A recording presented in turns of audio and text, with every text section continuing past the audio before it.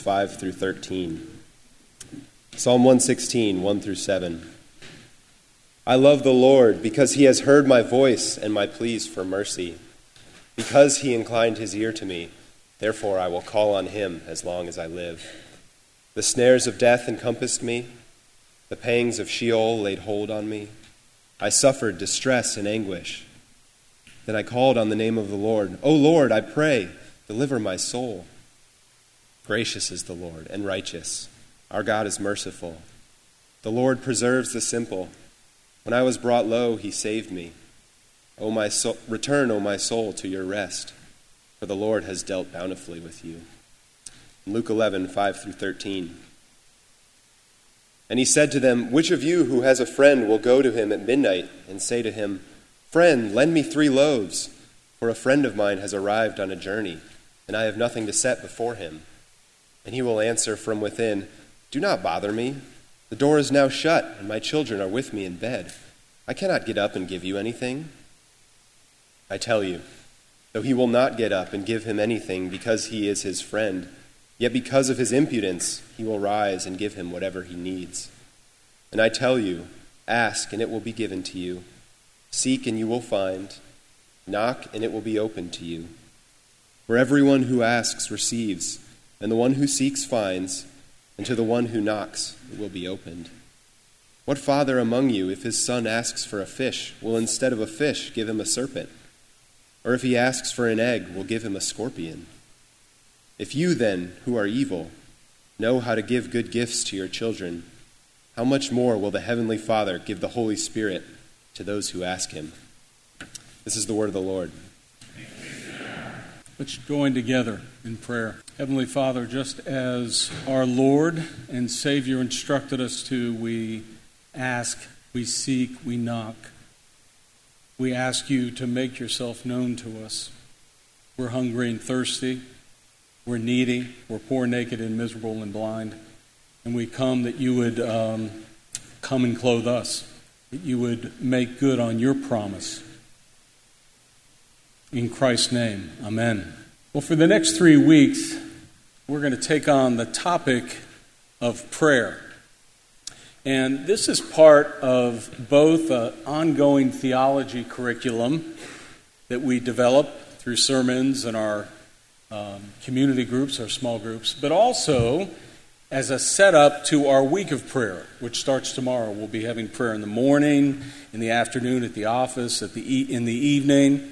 And it's a good chance for us to be able to just think for these next couple weeks about prayer. And I want to structure it around the 3 persons of the Godhead, the Father, the Son, and the Holy Spirit. And right off the bat, as I say that, there are 2 things that we have to grapple with. One is a principle in the Christian faith that prayer is personal. And by that I don't mean it's meaningful to us personally, but it's actually communication with persons. I was reading some research this week, and it was on the psychological disorder of anthropomorphizing. And it's this tendency that they observed in people as they do this research of a tendency for people to ascribe human qualities to things that are non-human. Objects, inanimate objects, gadgets. And so one of the experiments they do is they have a photo of a doll and then a photo of a real person. And they basically gradually move the photos. And they noticed that people that report to being very lonely have difficulty making the transition. They have difficulty seeing the difference between the object and the real person. Loneliness actually causes a distortion in understanding what is impersonal and what is personal. And I was thinking to myself, there's a spiritual parallel here. Of course there is. That's why I'm bringing it up in a sermon, right? There's a spiritual parallel here. The Bible tells us that one of the results of sin is that we become alienated from God. We become cut off from God. We become alienated. We become lonely.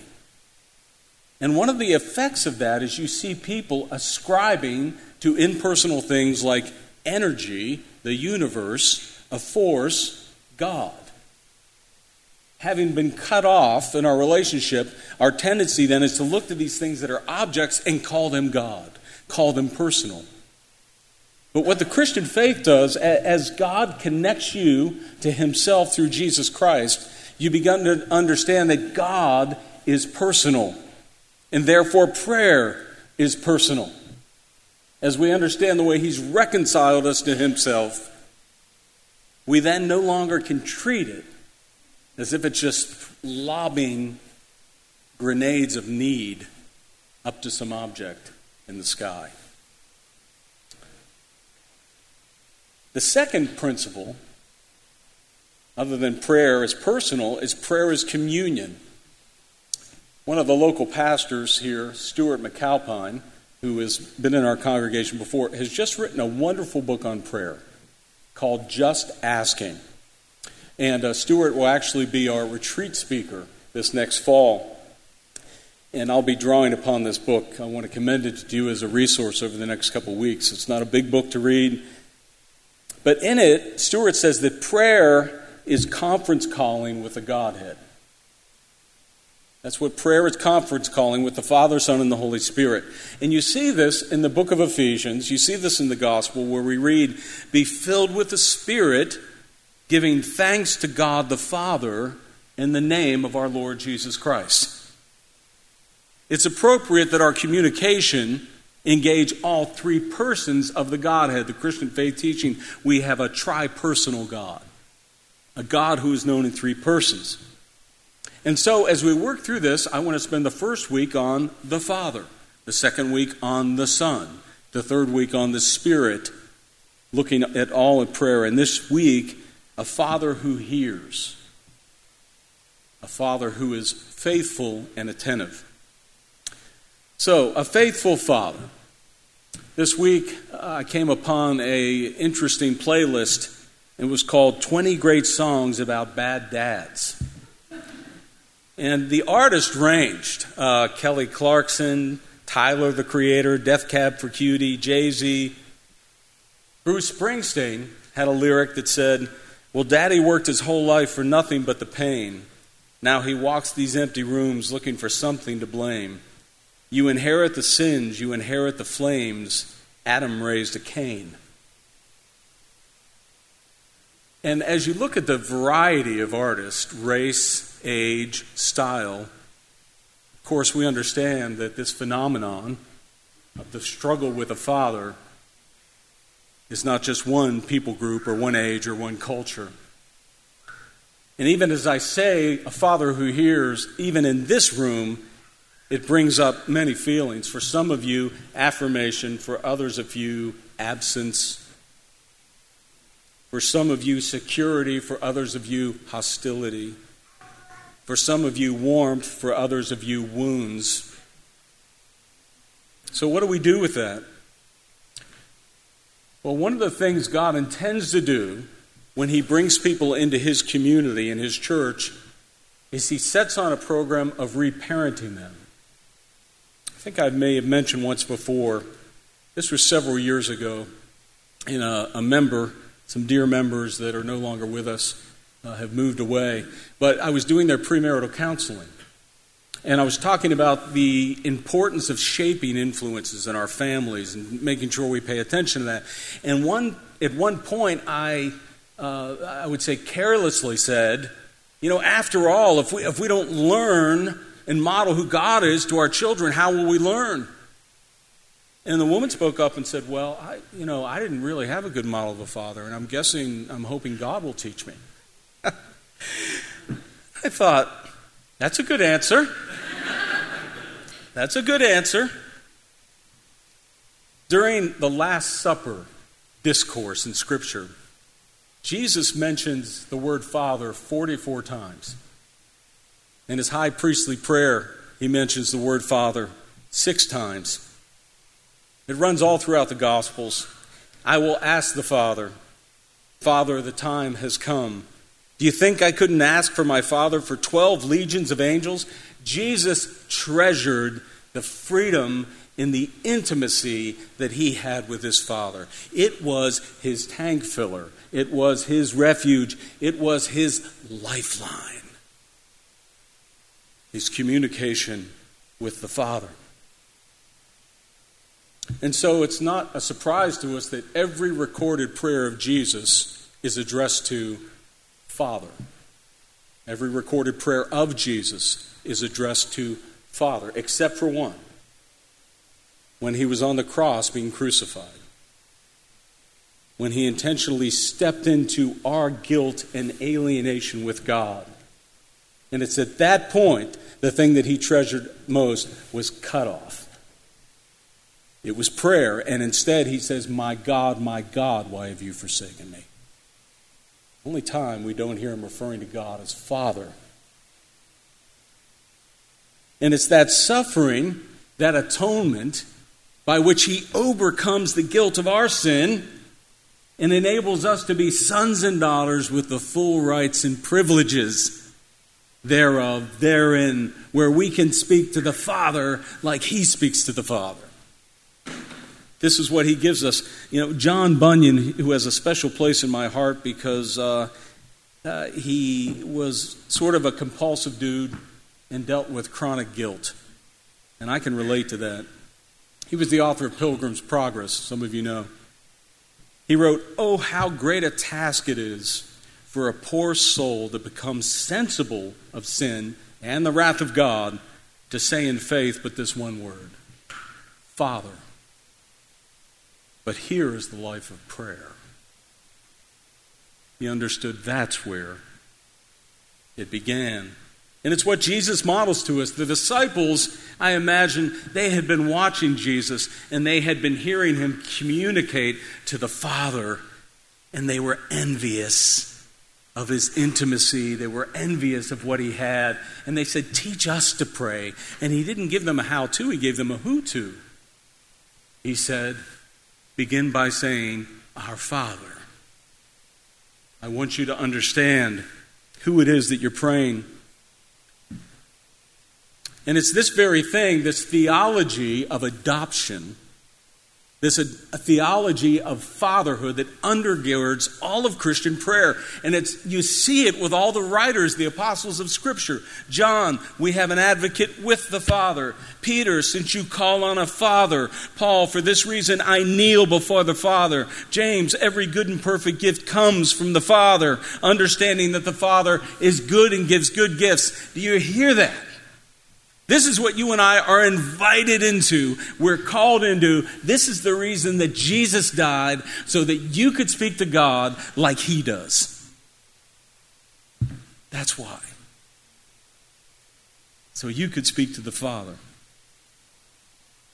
Our prayer life is only as good as our doctrine of adoption. But it also really makes us ask the question, and I think our God at Work testimony, Leah, brought it up so beautifully with her questions at the end. What do I believe about the nature and character of God? What do I believe about my relationship with him? In many ways, I felt like the Spirit was doing what he does best. He was writing my sermon for me with the help of someone else.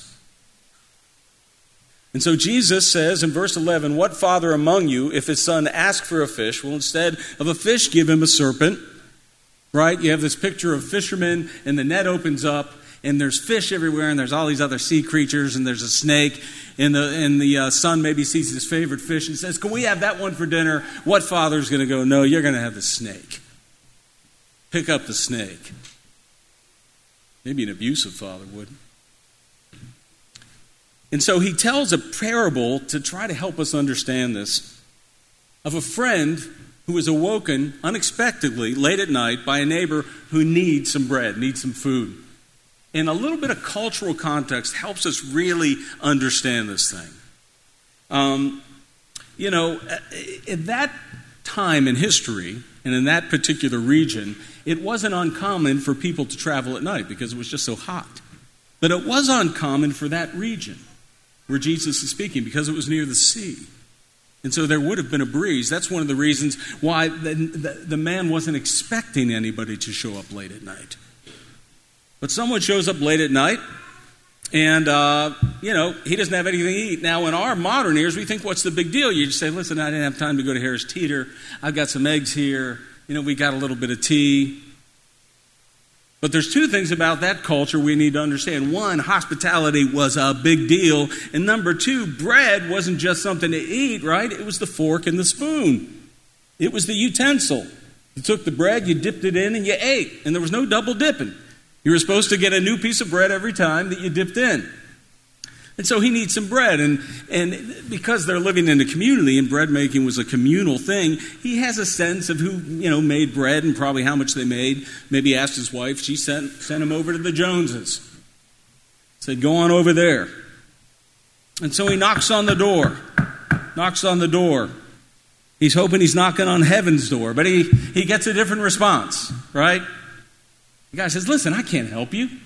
And there we get a little, view into the home. It was probably a peasant home. There's one floor. They're all in there sleeping. He's like, it's late at night. The homes are close together. I'm going to wake everybody up. I can't do that. But then Jesus says, I tell you, though, he will not get up and give anything because he's a friend.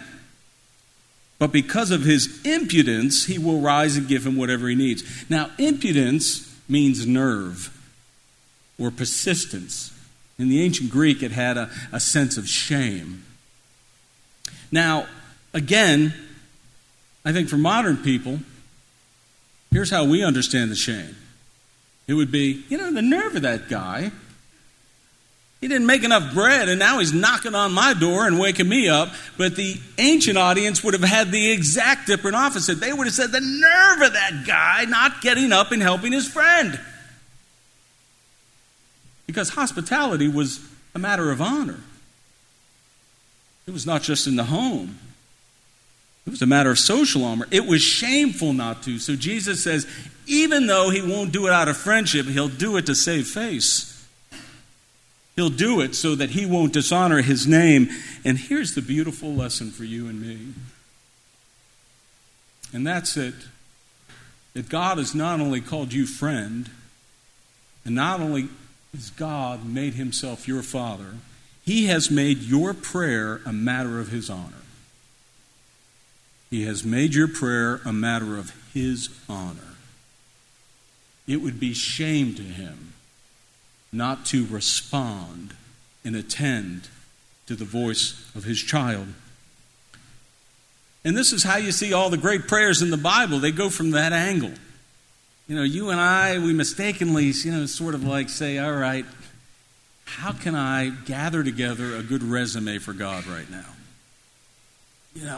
God, I've done better in the last couple months. I haven't sinned in that particular way, and I'm pretty involved in my church. I mean, don't you remember last week that person in my community group said, your prayer really blessed me. Do you remember that? So we gather all these things together and we say, God, because of a matter of my honor, answer this prayer.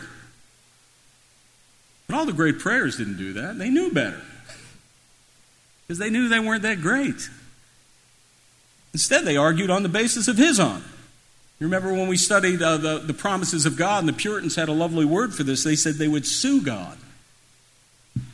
They would sue God based on the fact that, they belonged to him and they had his name.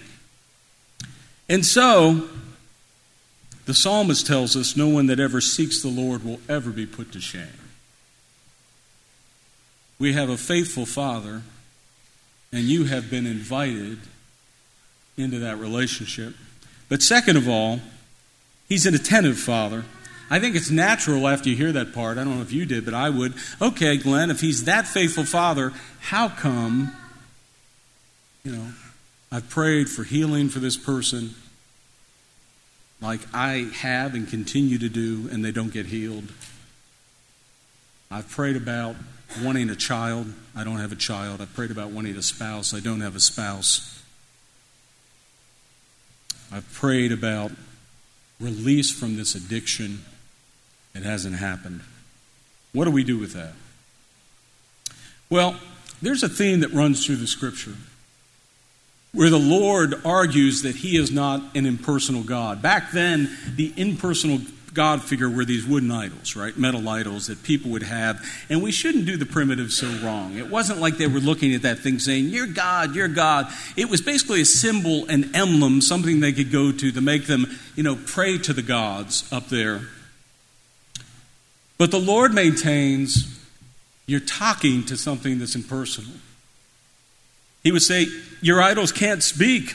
They have ears, but they can't hear. If you're familiar with that great colossal battle that happened in 1 Kings between Elijah the prophet and the prophets of Baal, the whole thing was about, does God hear?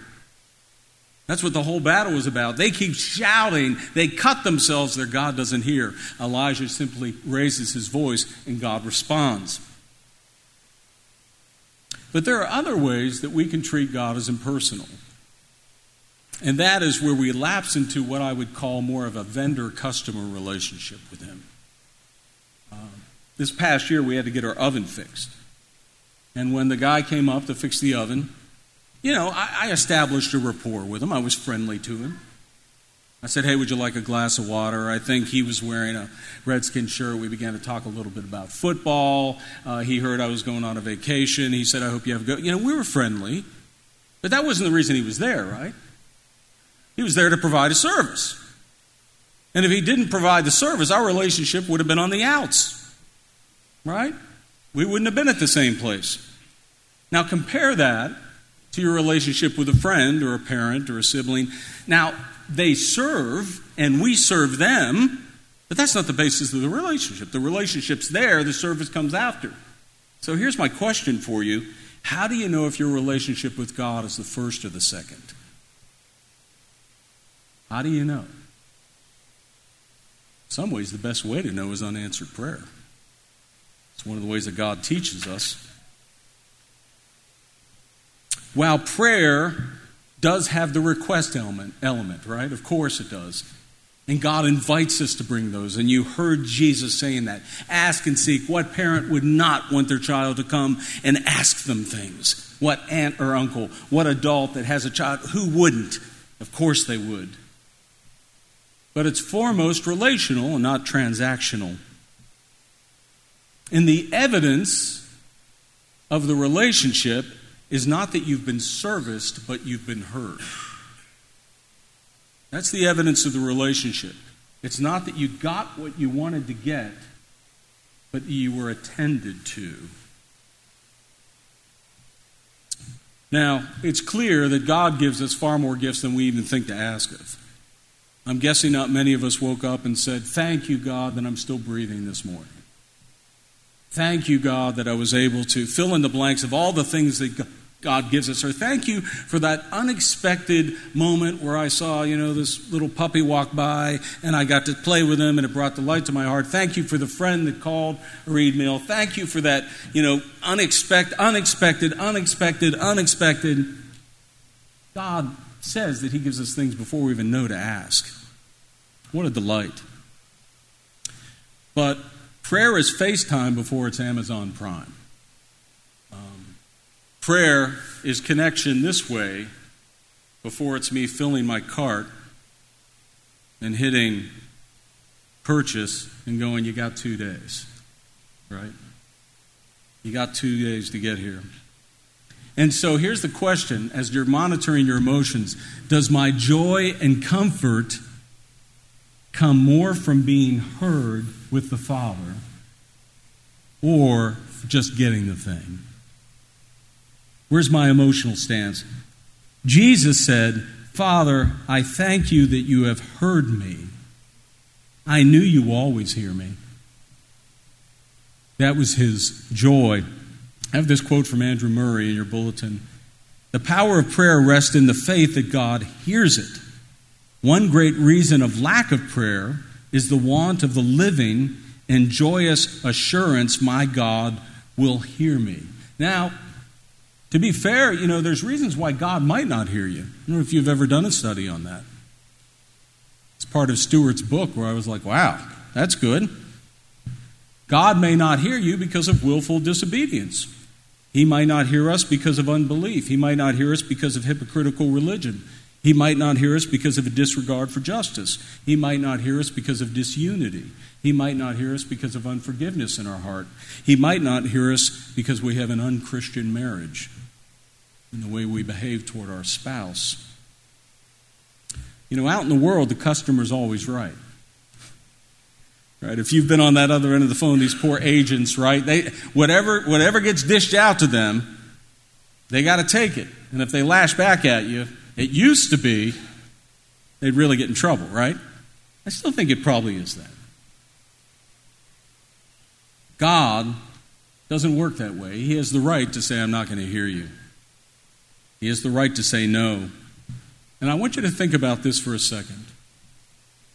What was the greatest prayer request that Jesus ever brought to God the Father? It was the night before he was going to be murdered. And what was the answer to that prayer? It was no. It's not my will, my son. I suppose at that point Jesus could have said, this relationship's a farce. But he ended by saying, Father, into your hands I commit my spirit. You've heard it said, we can bear to be refused, but not to be ignored. Because there's something in the hearing that communicates dignity and love and is if uncommunicated. You know, over the years, like you, I have prayed many prayers.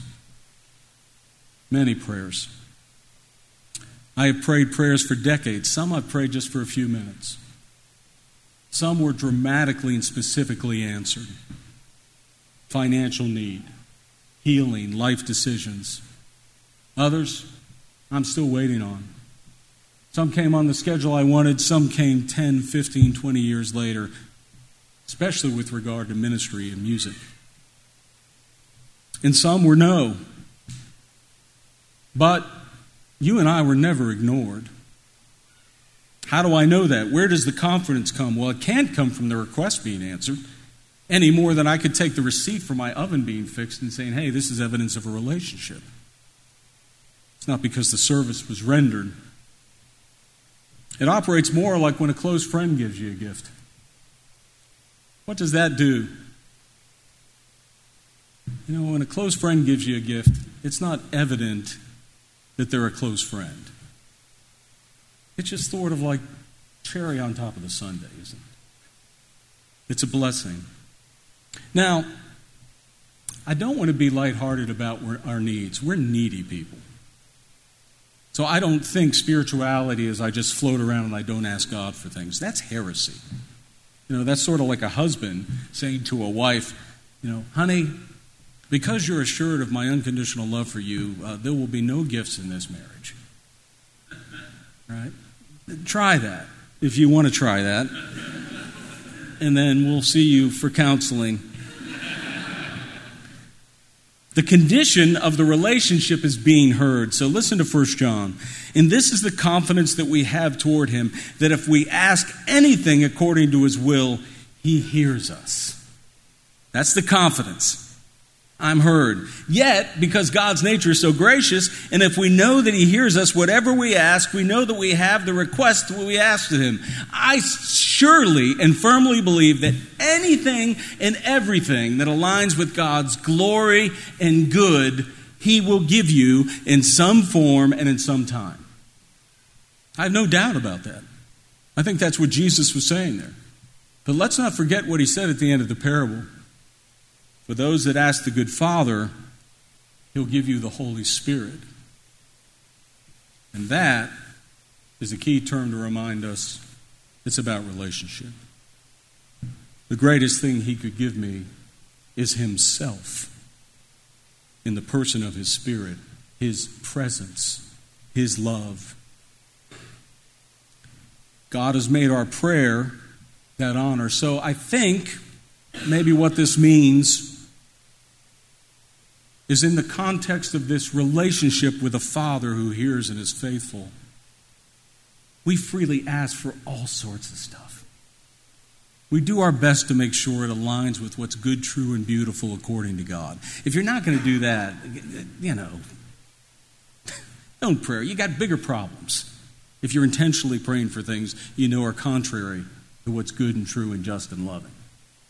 But if you are, you ask those things, and you believe on the Father, and then after you say it, you go, but I'm so thankful for our relationship. I'm so thankful I have you in the end of the day, because these needs are going to change, right? This week's needs will not be 5 years from now.